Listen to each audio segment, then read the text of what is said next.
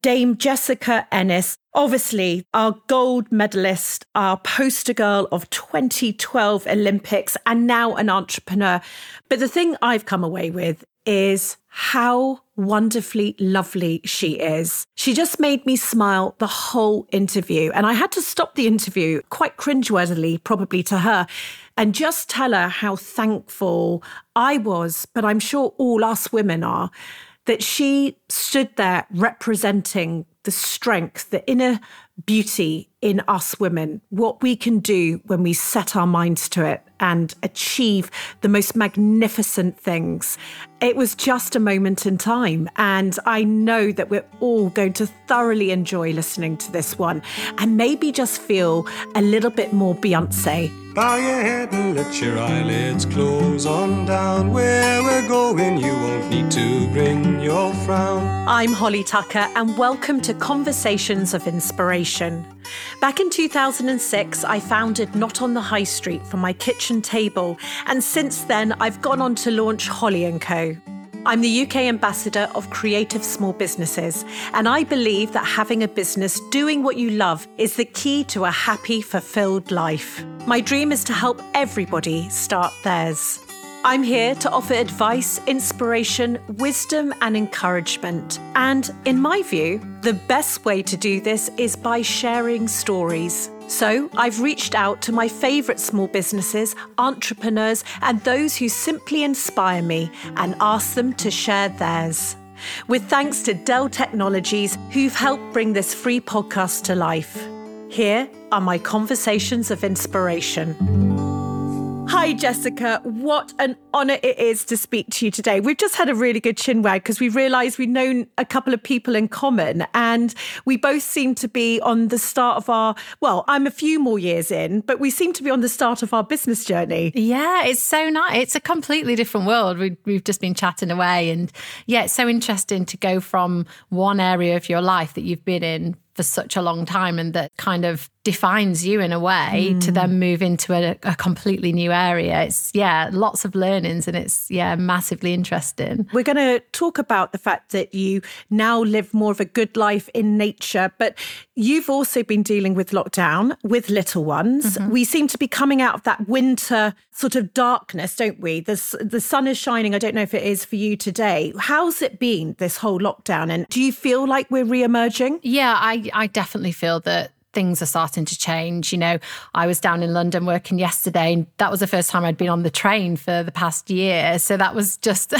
a bizarre experience in itself. But yeah, I feel that everything's starting to gradually kind of get back to normal, and life has been so surreal for the past few months. I think everyone's had different challenges along the way, and, you know, having small children at home and homeschooling and, you know, managing everything else around life and work has been, just a real eye-opener, but also a time of reflection as well, I think. So a lot of people I've spoken to, now there's sort of, you come out of it, don't you, slightly forgetting what it was like in the mayhem moments, you know, with the homeschooling at its peak, with you setting up your business. But I think people are sort of slightly looking back going, wow, we did have that time with our kids, and let's hope we never repeat it.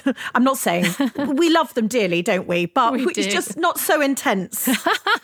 It's so true. I think you kind of look back and I think, gosh, how did we live like that, having, you know, permission to go out the house for an hour of exercise a day, and, you know, all the schooling that you were doing. You know, we set up a business and developed a team all over Zoom and online, which was bizarre in itself. But yeah, you kind of look back, and when you're in it. So you just get on with it, don't you? You just continue and you try and make best use of your time and be the best you can be in all those areas.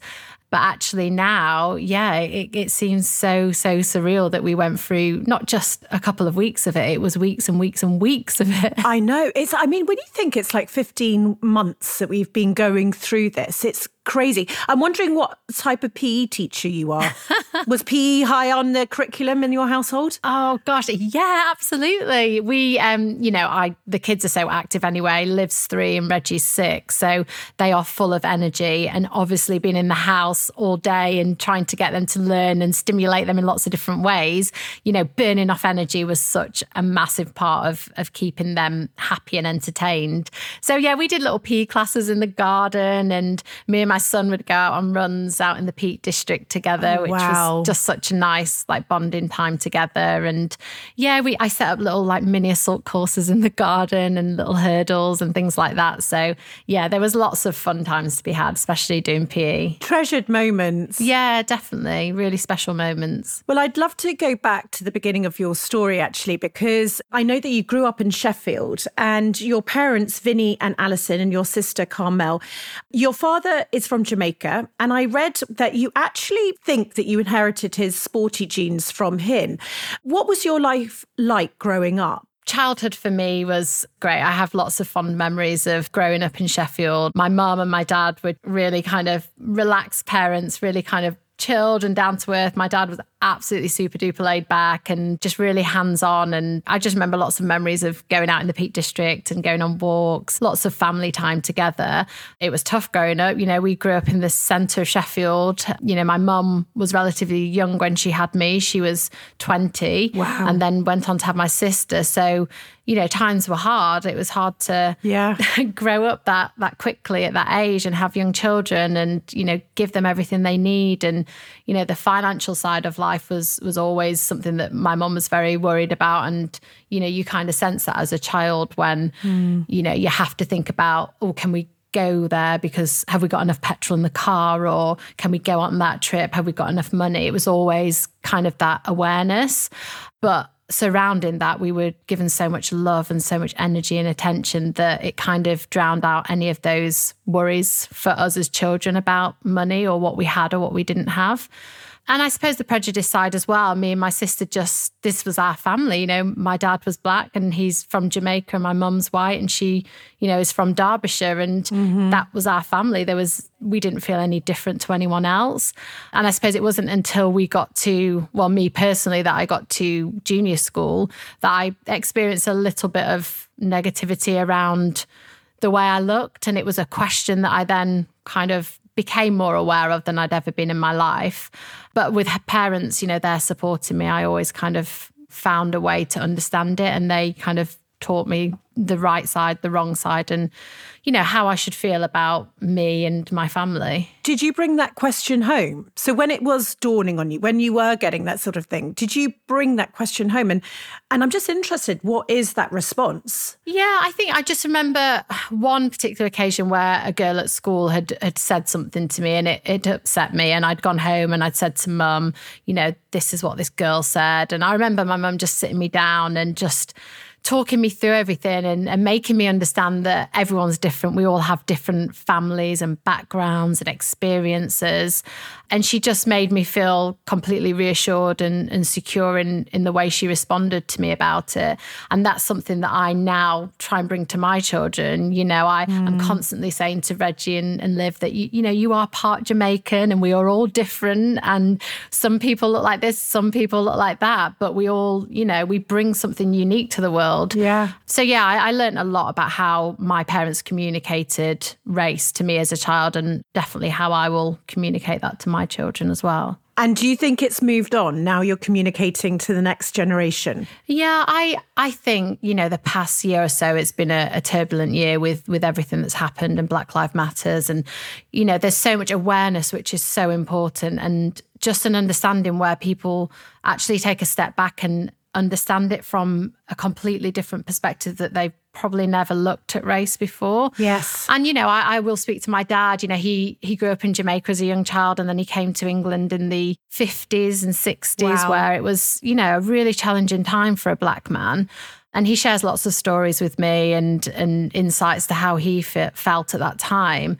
It's shocking, it's upsetting to hear some of the things that he had to go through, but he does, and I feel that things are changing. There's always probably going to be that underline of racism, somewhere within society, unfortunately. But I think the more we talk about it, the more we're aware of it, and we question ourselves and ask questions of others, then, the better it can get. And I think also the younger generation, I was talking to my niece and she was talking about a friend and she just spoke about the dyslexia and something else. And I was like, how at 5 are you aware of all of this? And it was almost like even neurodiversity. There is so much more acceptance in these young souls that I've got to believe that we are going to be living in a very different society when they've got the keys to the kingdom. Yeah. I really do feel that they're just so much more aware. There's so much more being spoken about. I don't know, I feel like there is change in the air. And especially, as I said, about these little ones that I see,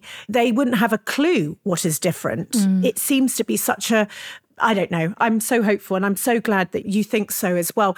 But if we go back to you and athletics, I read that you were 10 years old when your parents took you to summer camp. And I did laugh because I'm just wondering if the 10-year-old you were like, oh God, summer camp, why do I want to do that?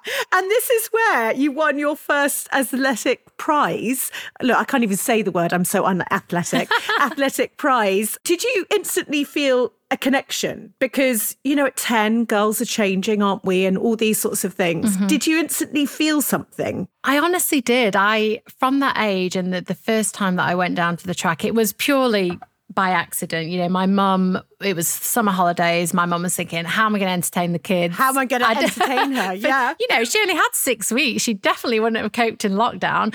But yeah, she was just trying to find a way of 2 weeks to entertain me and my sister and burn off some energy. And she found this summer camp that they had in Sheffield at Don Valley Stadium every year. And she took us down and I loved it from the start. I loved running. I loved being active. I loved the challenges of all the different events that we were doing. I loved the competitive element of possibly winning or winning a prize.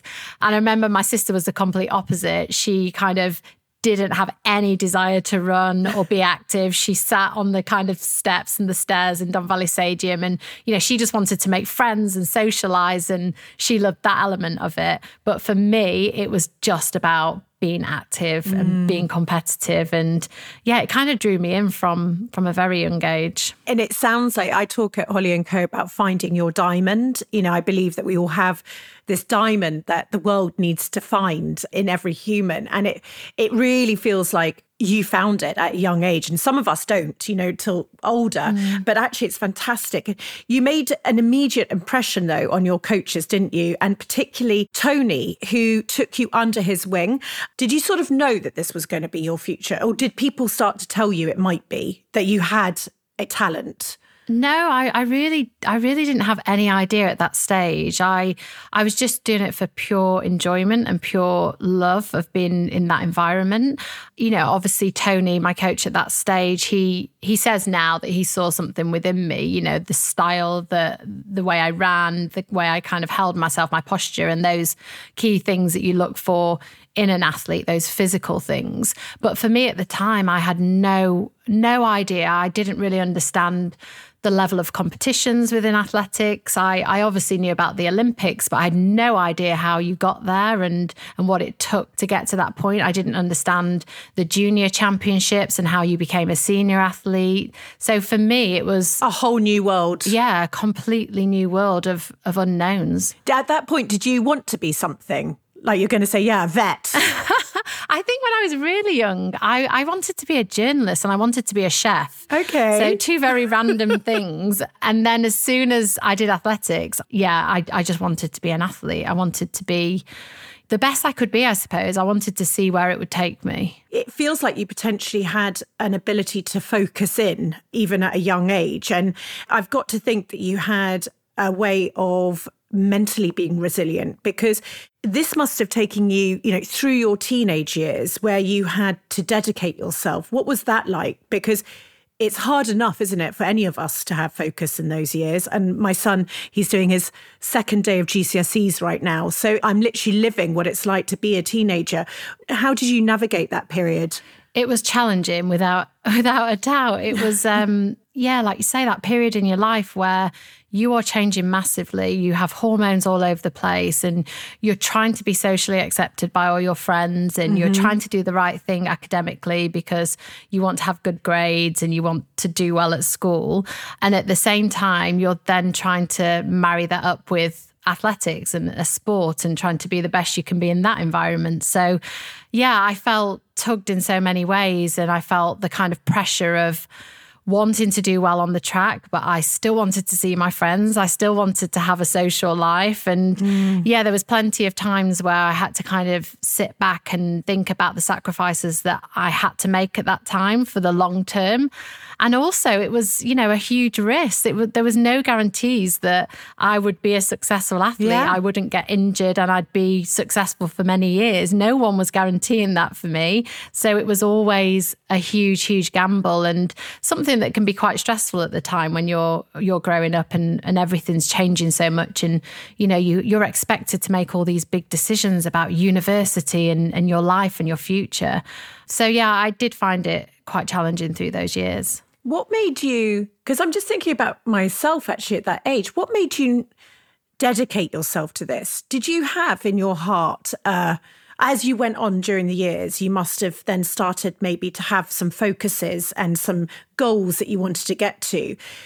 Did that then become sort of a way of life? I think I always had huge focus in what I did, even from a young age, and that inner ability to, if I focused on something and set a target for myself or something that I wanted to achieve, whether it was training a certain number of times a week or get into a competition at English schools or a South Yorkshire Championships or whatever it might be, I kind of had that ability to just like knuckle down and keep really focused and keep driving towards it. And it was almost a failure to myself if I didn't continue. So I always had that kind of internal pressure that I would put on myself to keep going till I got to where I needed to be. And I think I had that from a very young age. You had your blinkers on and you were focused in on something. And that is quite a gift. I was just going to say, I think as I got older, I started to understand the uniqueness of what I was kind of starting out to achieve. And as I got older, I saw that, you know, making these small sacrifices along the way would have a bigger impact on me as an athlete and my life in the long term. And I suppose as I started to understand that, it made it easier and my drive was just so honed into, you know, purely focusing on making sure that I achieved those goals and those dreams. We're working with our partners at Dell Technologies to empower small businesses across the UK with the tools and knowledge they need to thrive. So every week we bring you the Small Business Pharmacy Live to help you navigate your business journey, covering a whole range of topics. Here I am talking to our incredible coach, Kate, founder of the Green Door Project, all about how to have difficult conversations. You can find the rest of her inspiring tips and tricks on my IGTV grid. People judge other people by their behaviour, but you judge yourself by your intent. And no one really knows unless you share your intent. People are constantly trying to second guess. And that in itself is stressful for somebody receiving feedback. What did they really mean? Or are they thinking they're going to eventually fire me? And you're like, no, I'm saying this to you because I believe in you and I want to see you go all the way, whatever it might be. That's really, really important. Set a positive intent and share it. The second thing is to ground your feedback in data. So what is it that you saw or felt or heard that led you to make this kind of assessment or have this opinion? Because this helps them understand. You think you might get it, but you really want to be clear and you want to kind of ground it in something that led you to believe this thing so that they can understand. And then the third thing is prepare. Don't just walk into these conversations. Like preparation is king. When to have it, your tone, even your body language.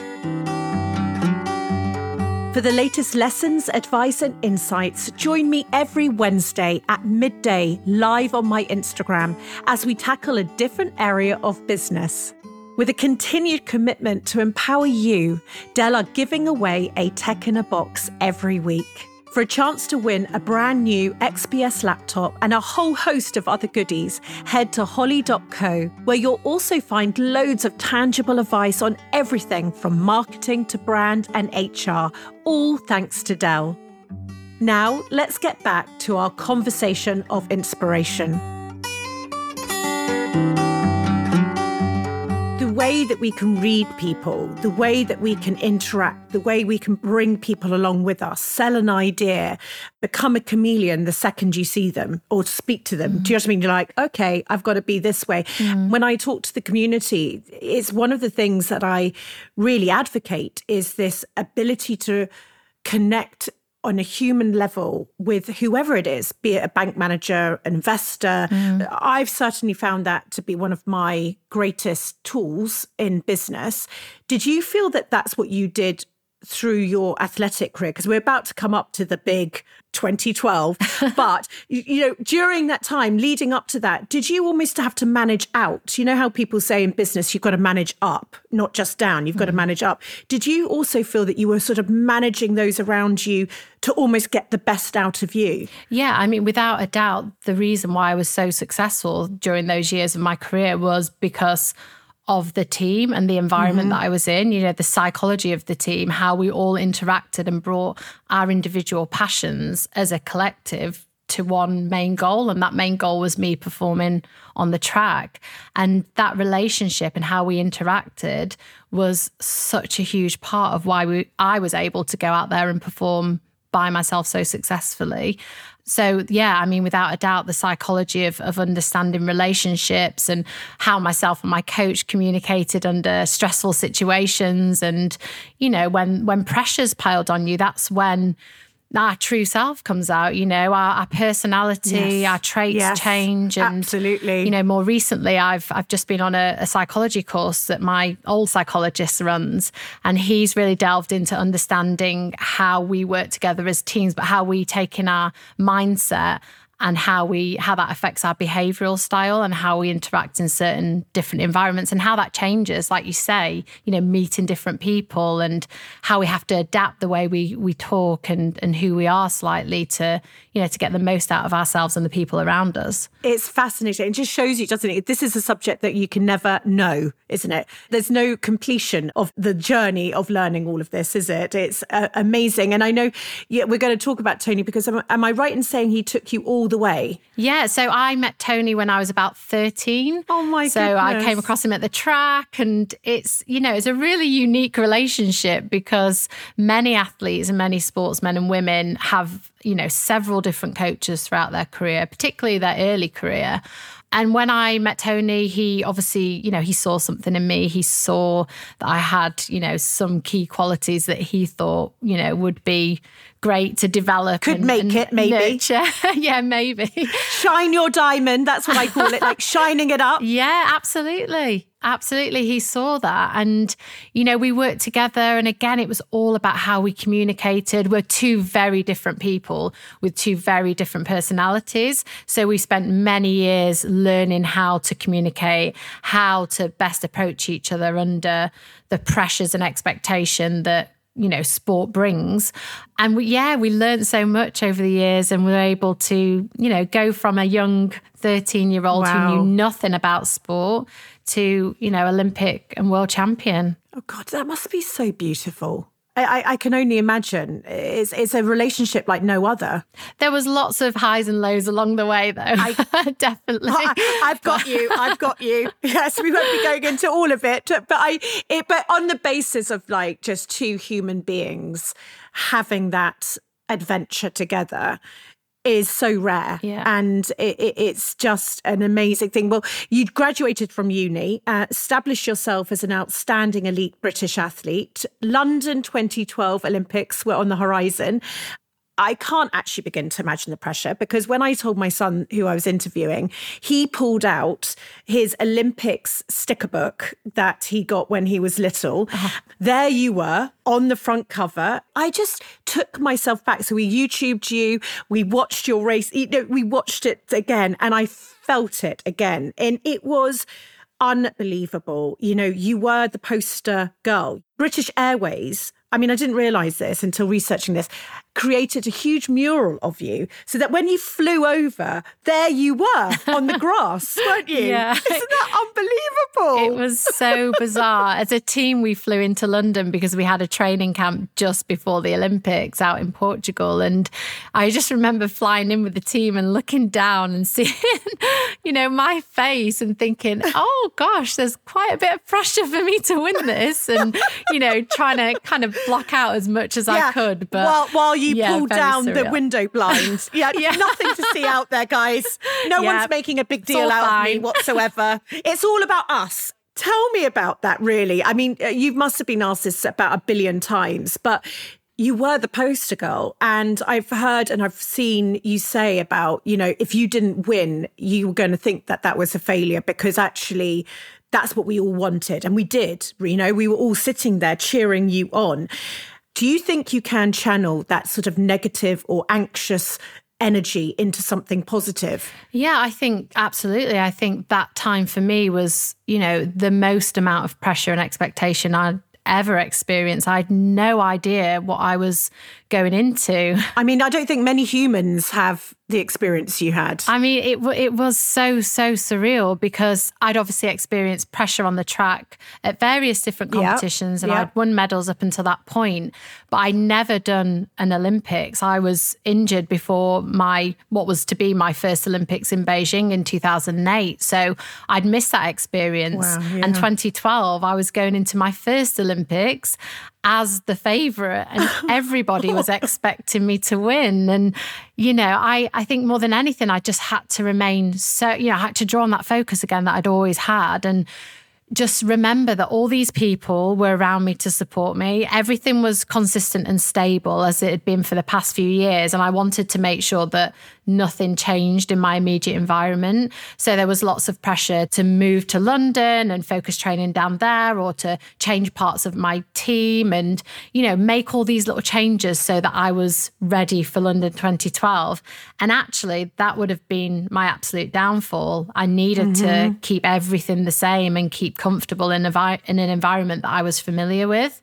And that's what we did. And being able to be confident and to know those people were around me supporting me, I was able to just focus on performing, on training, on doing the process, following that right process. And then if I did that on the day of the event and stepping out on the track, I knew I was ready. I was always competitive, and that environment was what I'd kind of dreamed of. It's just, I feel so excited. I feel emotional, and my hair and my arms is going up as well talking to you, because I'm thinking about that moment that it all sort of had to come together, and that there was your peak in your career. This was, everyone is looking at you. This is your moment. Did you manage to enjoy it? Did you manage to get into it? Did you feel that you had become the best version of yourself as you stood there? Or we talk all the time about imposter syndrome, and we talk all the time. And I'm wondering, I've never spoken to someone like yourself. I'm assuming there's no room for imposter syndrome.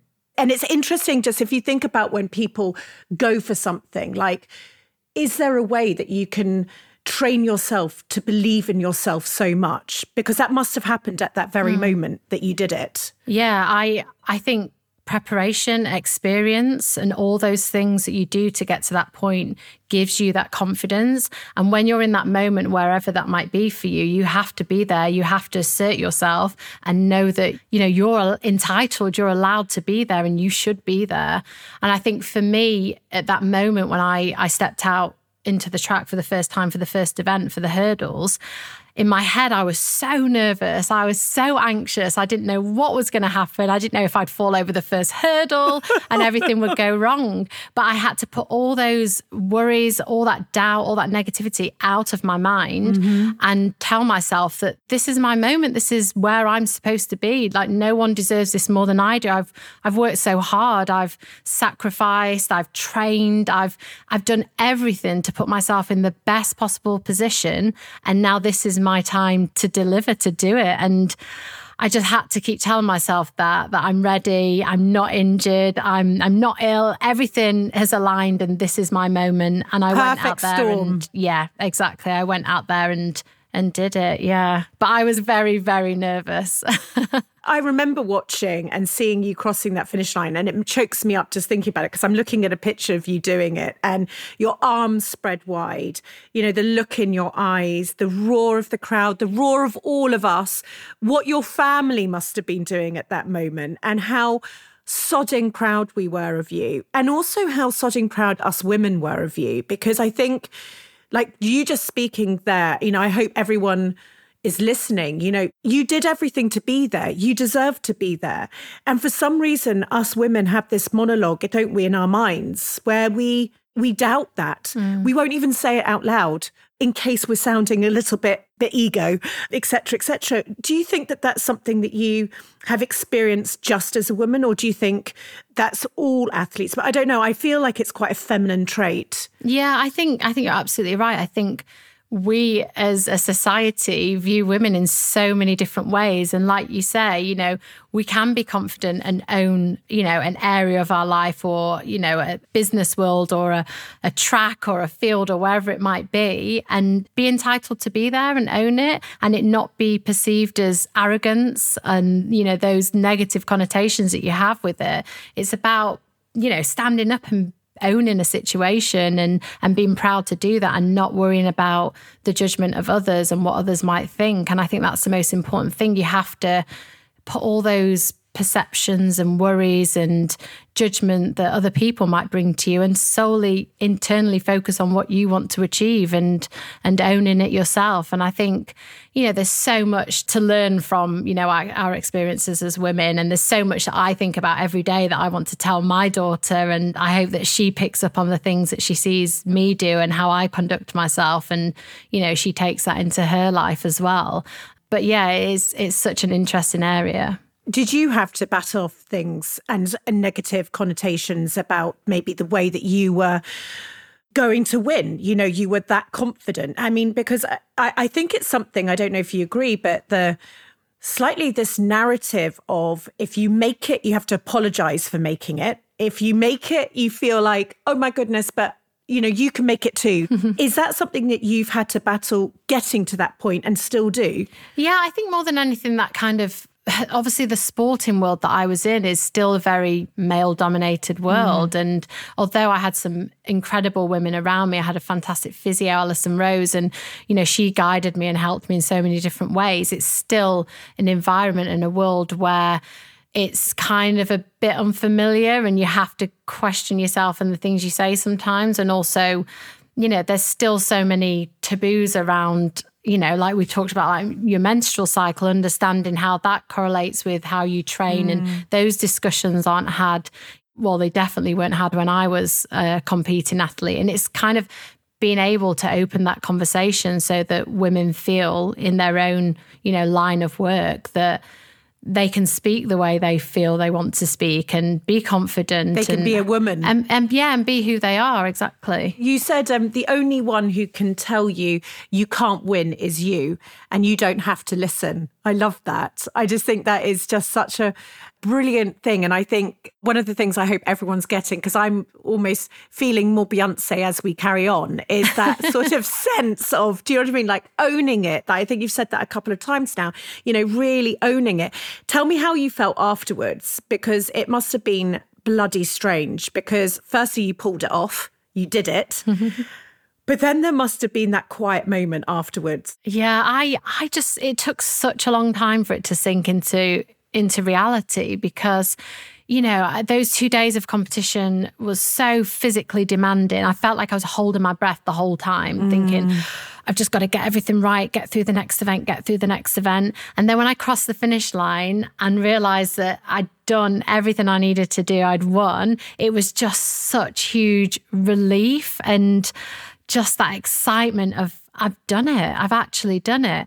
And then the following day, I remember waking up, you know, I went back to the athletes' village and I spent the night by myself. Like it was, I just wanted to like scream. Oh my goodness. And you weren't in a pandemic. I wasn't in a pandemic, so I could hug everyone. But I remember just waking up that morning in my little single bed in the village, and I slept with the medal just under my pillow. And you know, that moment when you wake up, you think, oh, has this actually happened? And then I saw the medal, I was like, oh my gosh, this is a reality. This has happened. And yeah, it was just, one of my proudest moments. And yeah, I mean, still talking about it now, like 8 years down the line, which is incredible. It still makes me feel just so proud and so, so happy. You know what? I think it makes us all feel so proud. I've got tears in my eyes just even recounting it. I don't know what it must be like for you, but I'm sure anyone listening right now is all with their arms waving because it was just so amazing to be behind you. I think what's interesting is that, you know, you have this lifetime achievement now under your belt. You think, right, now I've done it because this was your diamond. It was in your veins. It was in your blood. Would you say that passion was, and the intensity of your passion was part of the success of getting there? Because a lot of people sort of ask what my Duracell battery is. I would say it's passion. You know, it's the thing that when you're having a really shit day gets you out of bed. It's the thing that, I don't know, it's unquantifiable, isn't it? Yeah. Would you say that that was part of your rocket fuel? Oh, without a doubt, a huge, huge part of everything that I achieved as an athlete was passion. If you don't have that drive and that motivation, that passion behind what you do, then it's so hard to find that motivation because, you know, your journey's not going to be smooth. There's going to be things that go wrong. And if you don't have that passion and that love for what you do, then it's very, very difficult to pick yourself back up in those low moments and push on. And I think that passion that you have to find it, you know, where you can. And for me now going into a new world, it was always about finding something and doing something that I was equally as passionate about, that meant something to me, that resonated with me, and that made me feel, you know, happy, confident, and driven to create change in a really positive way. On my 40th birthday, I worked out that on average you have 29,000 days on this planet. This knowledge has since filled me with a focus and desire to not only make each day count, but to strive to be deeply happy and fulfilled. So I decided to put pen to paper and wrote Do What You Love, Love What You Do to help follow your passion and build your happiest life. From money fears to sharing all my biggest mistakes so you don't have to, Do What You Love, Love What You Do is packed full of tangible advice alongside colour and creativity. And in a world first, its very own product collection. Do What You Love, Love What You Do is out now. Head to holly.co/book to buy your copy today.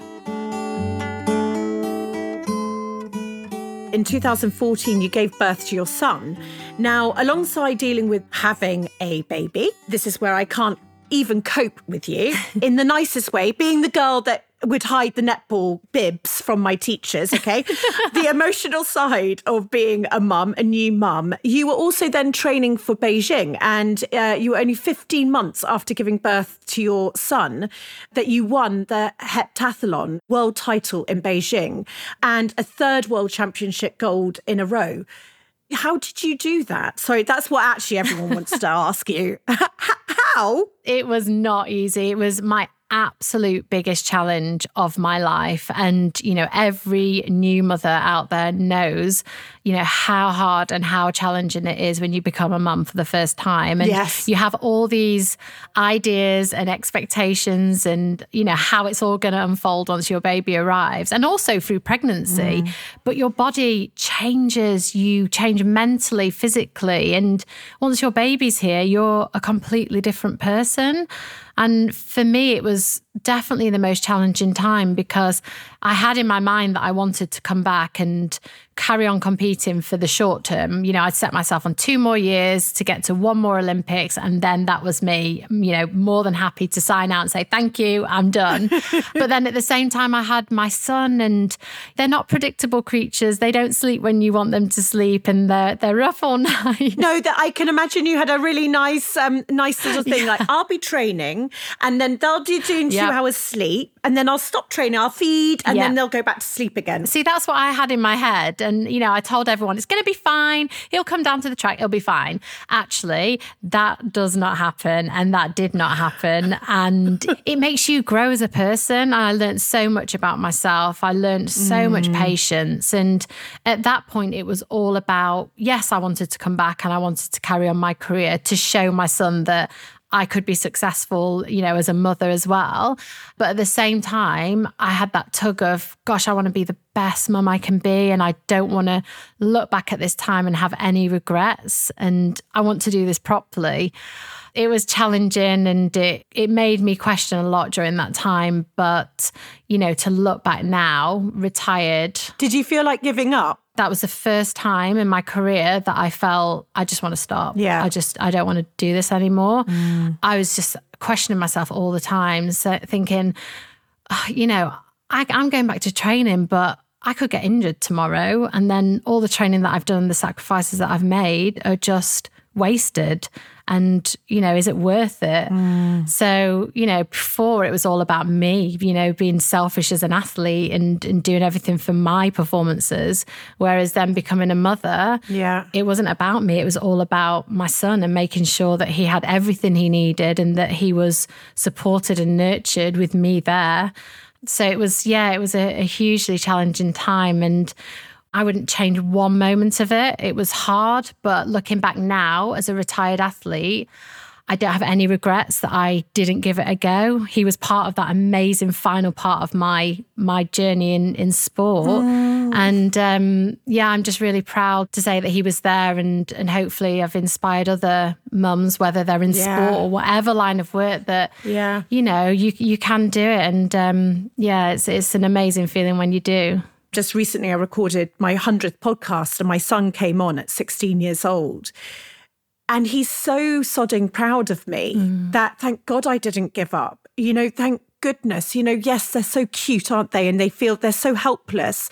But actually, you are actually bringing up adults. They're just miniature at that time, aren't they? And I'm so glad I didn't give in. It's hard, isn't it? I mean, I can't imagine crying on the side of a track, with the baby crying and you trying to concentrate on you.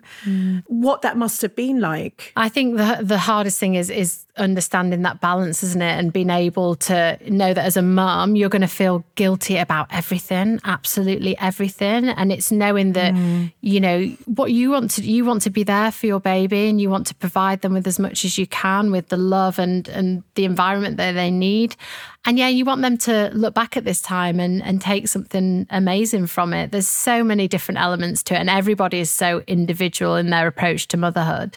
But I look back at those 2 years and it fills me with absolute pride and, just having the photos for Reggie to look back on now and the videos and, the parts that he was part of. And, I got back from Beijing at the World Championships with that gold medal and I was able to come back and put that over his neck and his little beaming face. And, that's a moment that's going to be with us forever. God, I'm so proud of you. I feel already emotional.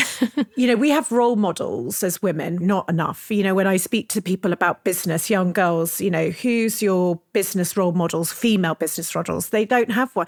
You were that. That's the other pressure that you might have experienced. You were a role model for us too. Suddenly, we started to know your name. It is something so empowering. You were our Beyonce. You were that thing. And it was just, that's why I think I feel so emotional talking to you, because we do owe you. We really owe you for being our poster girl. Not for everyone looking at the Olympics, but just our poster girl for us women. So thank you. I just had to say that. Sorry. Oh, thank you. Emotional. Tell me, retiring must have been hard because, well, firstly, let's not just skip over the fact that in Rio, you won silver. Am I right in saying, this is incredible, that only 2 female athletes have ever given birth and retained their title in the same Olympic circle, and neither in the 7 disciplines of the heptathlon. you're literally like a world first. I think that's a bizarre thing, isn't it, about sport? Every sport and every event is so different. And with my event, the heptathlon, it was such a complex event. There's been, athletes that have come back to, performing in some of the longer distance events or the middle distance. But for me, coming back to my event, it was so explosive, so strength-based, and so kind of had so many different elements. It wasn't about just running in a straight line. I had to high jump again and hurdle and learn to throw and, all the rotational element that comes with all those events when you've been pregnant and, that whole area of your body has changed so much. Yeah, it was a massive feat, but something that, I'm so proud of because, like you say, not many women have been able to come back and do that. Again, just it's so inspiring. But then there was this moment where you said, right, if I get to the next Olympics, which you did, you were going to retire. Did that scare you? Was it a difficult, challenging time for you? I think, in all honesty, for me, it was a big turning point in my life, and it was a massive change. I'd trained every day, I'd competed every year. There'd always been this focus, and everything around my whole life was centered around performance and athletics, and that did define me. Mm-hmm. But towards the end of my career, having my son and having in my head that I wanted to do 2 more years, and the challenges that it brought, I found myself kind of in this position where my motivation was changing, and my motivation started to become, I'm motivated by the want to retire. Okay. So when it got to the point where I got to the Olympics and I'd performed and I'd won another medal, I just felt that it was my time to say, I'm happy to go. I feel really fulfilled in what I've achieved. And there was no one saying, right, okay, you have to retire now. There was no injury stopping me going on further. My coach wanted me to do another year and the team did. But for me, it's that sweet spot, isn't it? I just knew that was the time for me to say, I'm really happy I could go on for 1 more year and compete in London again. But I've had my biggest highs and achieved all I could ever have imagined achieving within my career. And I'm ready to say, I'm going to move on to something new and the next phase of my life. And it felt really, really refreshing. I remember walking my dog in the woods and I'd written this Instagram post, because that's how you do it now. You announce everything on Instagram. Yeah. And I wrote my post and I was about to press send. And I told my husband and my team and everyone knew. And then I pressed send and I just felt so a huge relief and just a big sigh of, I've done this now. And that continuous pressure and expectation, which you love when you're in the middle of it, was something that wasn't going to be there anymore. And I was moving on. You'd never known not having that pressure. And I also, when you were just talking, I was thinking about, what do they say? Leave on a high. Yeah. And that's what you did. And potentially as well, I'm reflecting on my story and yours, is mine was slightly, relatively sometimes out of my control. Mm. And I think actually that's the other thing that we can do. We can control maybe the narrative. Yeah. You almost controlled that narrative. You controlled your story. And that's where you wanted it to finish. You weren't going to risk the other side of it. And I think that's maybe for all of us, we can actually control it. But potentially that does mean going sooner. Yeah. And it's so hard. It's such a big decision. And I'm definitely the kind of person that wants to please people. And I will say yes to far too much because I want to make everybody happy and do as much as I can. And in that moment, I could have quite easily succumbed and said, do you know what? My coach wants me to do 1 more year. Okay, I'm going to do 1 more year because he wants me to do it and I should do it. Yeah. And I feel obliged to do it. But actually, that's not the right thing for me. And there's such a bigger picture. And actually, the power in saying no sometimes and making those big decisions is huge. Yes. And there's that's so empowering. Yeah, really empowering. And, I felt that instantly as soon as I made that decision and, let the world know. And then so from there, you have now become an entrepreneur. Tell me what this journey has been like, because this must be like training all over again bit different, maybe not as early starts? I don't know. Yeah. Well, I don't know, actually. There's lots of early starts at the minute, but yeah, it's completely different. It's a new world. And sometimes you get very comfortable in a world that you're in and, everything's very familiar to you. And sometimes you have to push yourself out of that comfort zone into something new. And I feel that I've absolutely done that here. And, if you would have said to me, 4 or 5 years ago, you'd be an entrepreneur starting off in the business world in a completely different world, I would have said, oh, no, not for me. I don't think I belong there. But now it's just such an incredible journey of meeting new people, of almost like learning a new language, which is great, but also being able to apply who I was in a previous life and my sporting knowledge and world to this new world. And I'm kind of learning so much and growing and really enjoying the process of this world. And tell me about the business, because last week you launched something that is, it's something, and I admitted to you, I had no idea that, well, you tell me. So last week we launched a new part of the app called Cycle Mapping, and we're really focusing on how women, everyday women, not elite women, just women who want to understand their hormones better, understand their, phases of their menstrual cycle and how they can work with them from a training perspective. So knowing when to train hard and when to back off training, how to recover better, when to rest.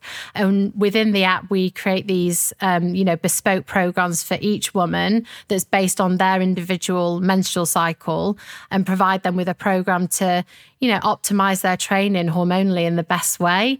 So it's been incredible. We've learned so much. We've got an amazing physiologist, Dr. Emma Ross, who has worked in this field for such a long time. And I've been able to cherry pick some amazing people from the world of sport to bring them on this journey with us. And, just try and help as many women just get the best out of themselves and train to a level that is right for them in a really smart way. I absolutely love this. Now, I'm not going to teach you anything about running, Jessica, because I'm doing couch to 5K at the moment. Okay, so I'm on my 16th run. Amazing. So yes, I'm 44 and this is my first time I've ever done 16 runs. But tell me, would your app work for me in sense that I don't have to, I'm not, remember, I'm the netball girl that we're talking about, but I am, as I'm getting older, realizing how affected I am by my hormones.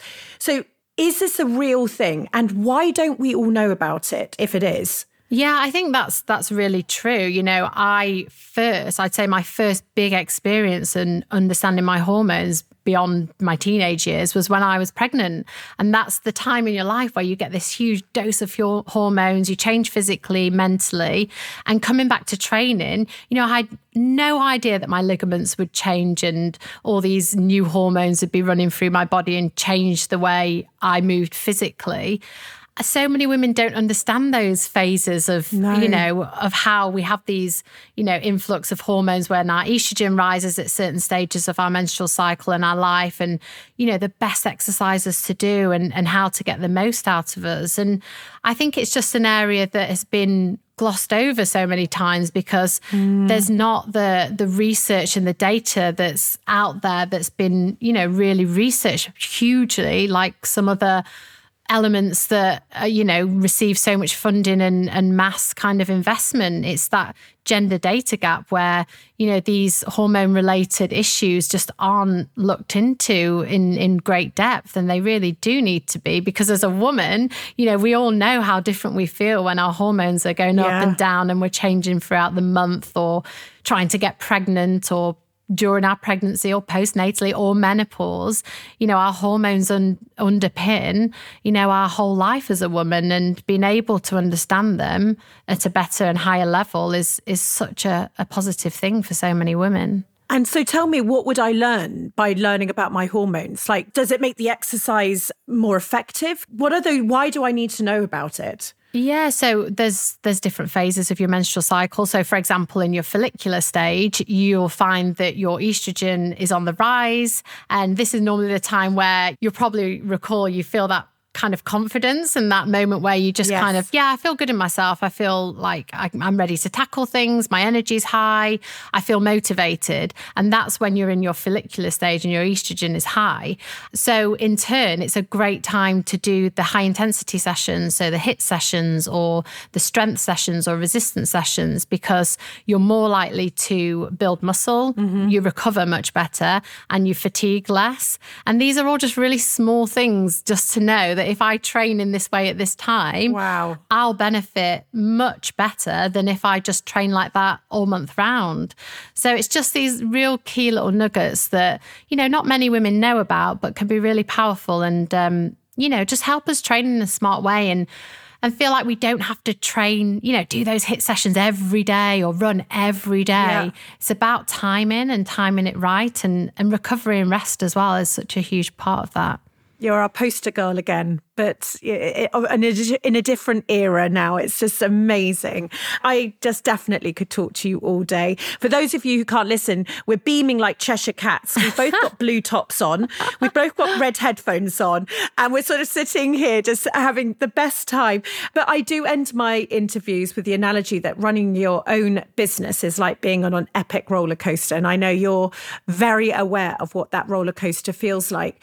If you could say in your career so far, what's been your biggest low? What would it be? I think without a doubt in my athletic career, having an awful injury in 2008 and missing my first Olympics, you know, at that point, I kind of was sailing through athletics and thinking I was invincible and injuries won't happen to me. And aren't I so lucky? And then I was hit by this horrible injury, which just made me reevaluate where I was and what I'd achieved to that point. And yeah, it was just a huge, huge low, but where I took some great learnings and, you know, things to kind of move forward with and use to my advantage. And what would you say conversely was your greatest, well, do I need to ask, your greatest high? I mean, obviously London 2012, you know, for me to be at the peak of my career, you know, enjoying life and athletics, injury-free, the opportunity to compete in at home Olympics, be the poster girl and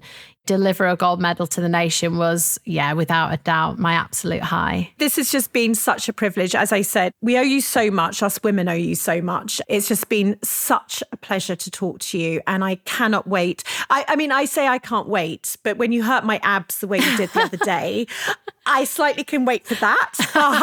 I can't wait to learn about my hormones and training. And you're just going to have such a bright future. I can just feel it in my bones. But it's that time of the interview where I'm going to ask you to read a letter to your younger self, which I haven't heard. Okay. But I know you read it out to your mum before. I did, yeah. So I was like, oh, is this okay? So I rung my mum and said, can I just read this to you quickly to make sure it's okay? It's always good to hear a mum's voice, isn't it? Oh, yeah, exactly. And she had a few tears running down her face. So she was happy with it, which was good. Well, thank you so much for joining us today. Okay, shall I read it? Yeah, go on. Over to you. Okay. Dear my younger self, I know you love to do everything 100 miles per hour. You see the competition in everything, and patience is an alien thing to you. So often you hear your parents saying, slow down, take your time, everything isn't a race. But I want to tell you that these are going to be key traits and characteristics that will define you, that you will build on and gain a great perspective, which will eventually allow you to use them in an environment where you will thrive under the greatest pressure and expectation. That shy, skinny little girl you see now, who feels the pressure of trying to fit in, to be the same as her friends, will stand out more than you could ever imagine. And although it may feel hard at this particular time to see, when your hormones are screaming at you and life beyond school seems like the great unknown, the opportunities that life will offer you will firstly ground you as an individual, take you on a journey that will show you the world and give you a view only others can dream of. So don't be afraid to take a different path to others, and don't be afraid to stick to something you enjoy and love. There will absolutely be bumps along the way, but always stay true to who you are, your values and what you stand for, because one day you will have two beautiful children who will value and learn from you more than you will ever imagine. and it will play a huge role in how they develop and begin their own journeys in life. Mistakes will also be made along the way, but don't regret them. Use them as great experiences, learnings, and use them to see yourself and your world from a slightly different angle that will help you grow as a person. Remember, the journey to the top, however frustrating it may be, makes that moment that much sweeter when you arrive. It may sound completely ridiculous now, but you will have such a positive impact and help inspire so many individuals through the power of sport and your own performances. But for now, try not to overthink or worry unnecessarily about things out of your control. Control the controllables. You will always be someone who loves to be organised and prepared, which will stand you in good stead for what life throws at you. But every now and again, don't be afraid to live life in the moment. Remember to celebrate those great successes because they don't come around that often. And believe me, they're going to be pretty unique. And finally, never forget that those people closest to you will always be there for you, to help you when you doubt yourself, to pick you up when you stumble, and to love you through your very highs and your very low moments. Oh, it makes me emotional. I can understand why your mum was blubbering. Oh, she made me cry. She must be the proudest mum. And as I said, we're so proud of you and everything that you've given us and what a beautiful human you are. And it just feels like you're on to your next path. And I can sort of see radiating something that is just glorious. And so thank you so, so much for your time today. Oh, thank you so much. It's been so lovely to speak to you. Before you go, don't forget to head to holly.co to be in with a chance of winning a brand new Dell Technologies XPS laptop and a whole host of other goodies. And if you've enjoyed this episode, if it's helped you along your journey or inspired you, would you mind rating and reviewing? Your support means the world to me. It really does spread the word and will help inspire even more people to build a life they love. And if you want to hear all our latest news, you can sign up to my weekly newsletter, Holly's Desk Notes, over at holly.co.